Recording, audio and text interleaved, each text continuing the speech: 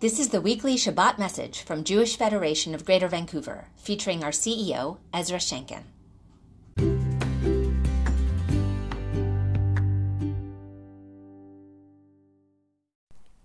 This weekend marked a historic occasion in Israel's history, and indeed the history of the region. It was 40 years ago that Prime Minister Menachem Begin and Egyptian President Anwar Sadat signed the Egypt-Israel Peace Treaty. Whether you're old enough to remember watching the news coverage as it happened or not, it remains a powerful moment today as it was in 1979. Egypt brokered a ceasefire agreement between Israel and Hamas this week after a powerful J-80 rocket with a range of 120 kilometers destroyed a home north of Tel Aviv, injuring 7 people, including an 18-month-old baby. It was the latest attempt by Hamas to provoke a military escalation with Israel in order to distract from its brutal oppression of Gazans and the ongoing internal protests in Gaza that have reached their largest levels since Hamas seized control in 2007.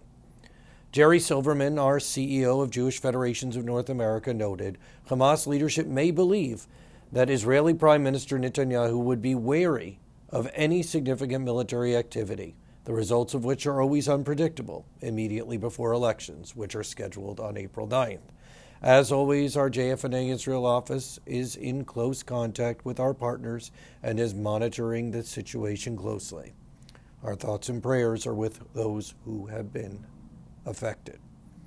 Speaking of Israel, on Wednesday, we enjoyed a special visit from Daphna Lifshitz, CEO of Appleseeds Academy, which runs the NETA program that we support in Kiryat Shmona.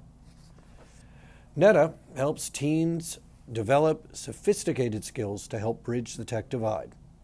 When they graduate from the program, they are more likely to be accepted into an elite unit that wouldn't have otherwise been possible for them.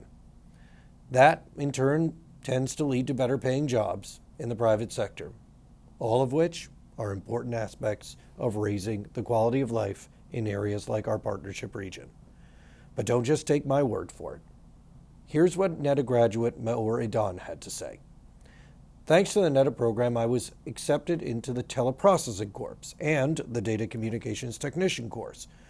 During my Army service, I continued as a commander. Afterwards, I worked as a QA at Mellanox, Verint, and Imperva.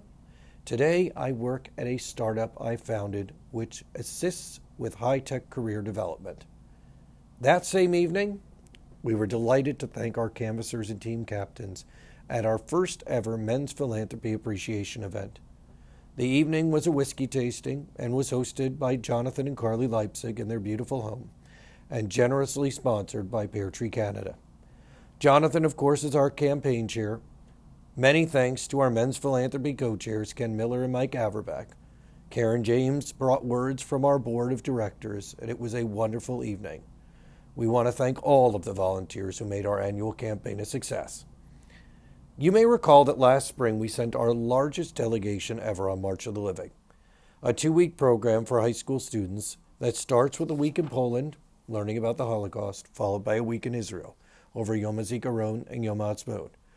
The program's impact on participants is tremendous, with the teens becoming the next generation of witnesses. Charlotte Katzen, chair of the MOL committee, and Karen James, our chair of the board, met Max Eisen when they were on the program last year. It was just announced this week that Max won Canada Reads 2019 for his book, By Chance Alone, a remarkable true story of courage and survival at Auschwitz. Mazel tov to Max. Karen recalls that there was one young man on MOL whom Max had encouraged to participate. What stood out for Karen was that he wasn't even Jewish. He was Sikh. He was on March of the Living to learn more. And that was what Max was all about, educating our younger generation. Speaking of the younger generation, we want to let you know that our Connect Me In initiative has launched a new program in Squamish called Judaism Through the Arts for children aged 6 to 11. They'll be exploring Judaism through cooking, activism, music, Israeli dance, bookmaking, spending time in nature, and much, much more.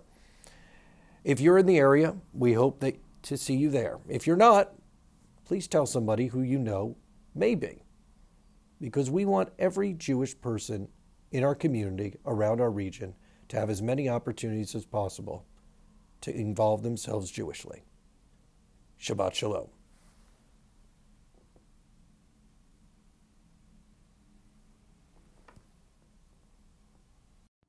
You've been listening to the Shabbat message from Jewish Federation of Greater Vancouver. To support the work we do to strengthen the quality of Jewish life locally, in Israel, and around the world, visit jewishvancouver.com.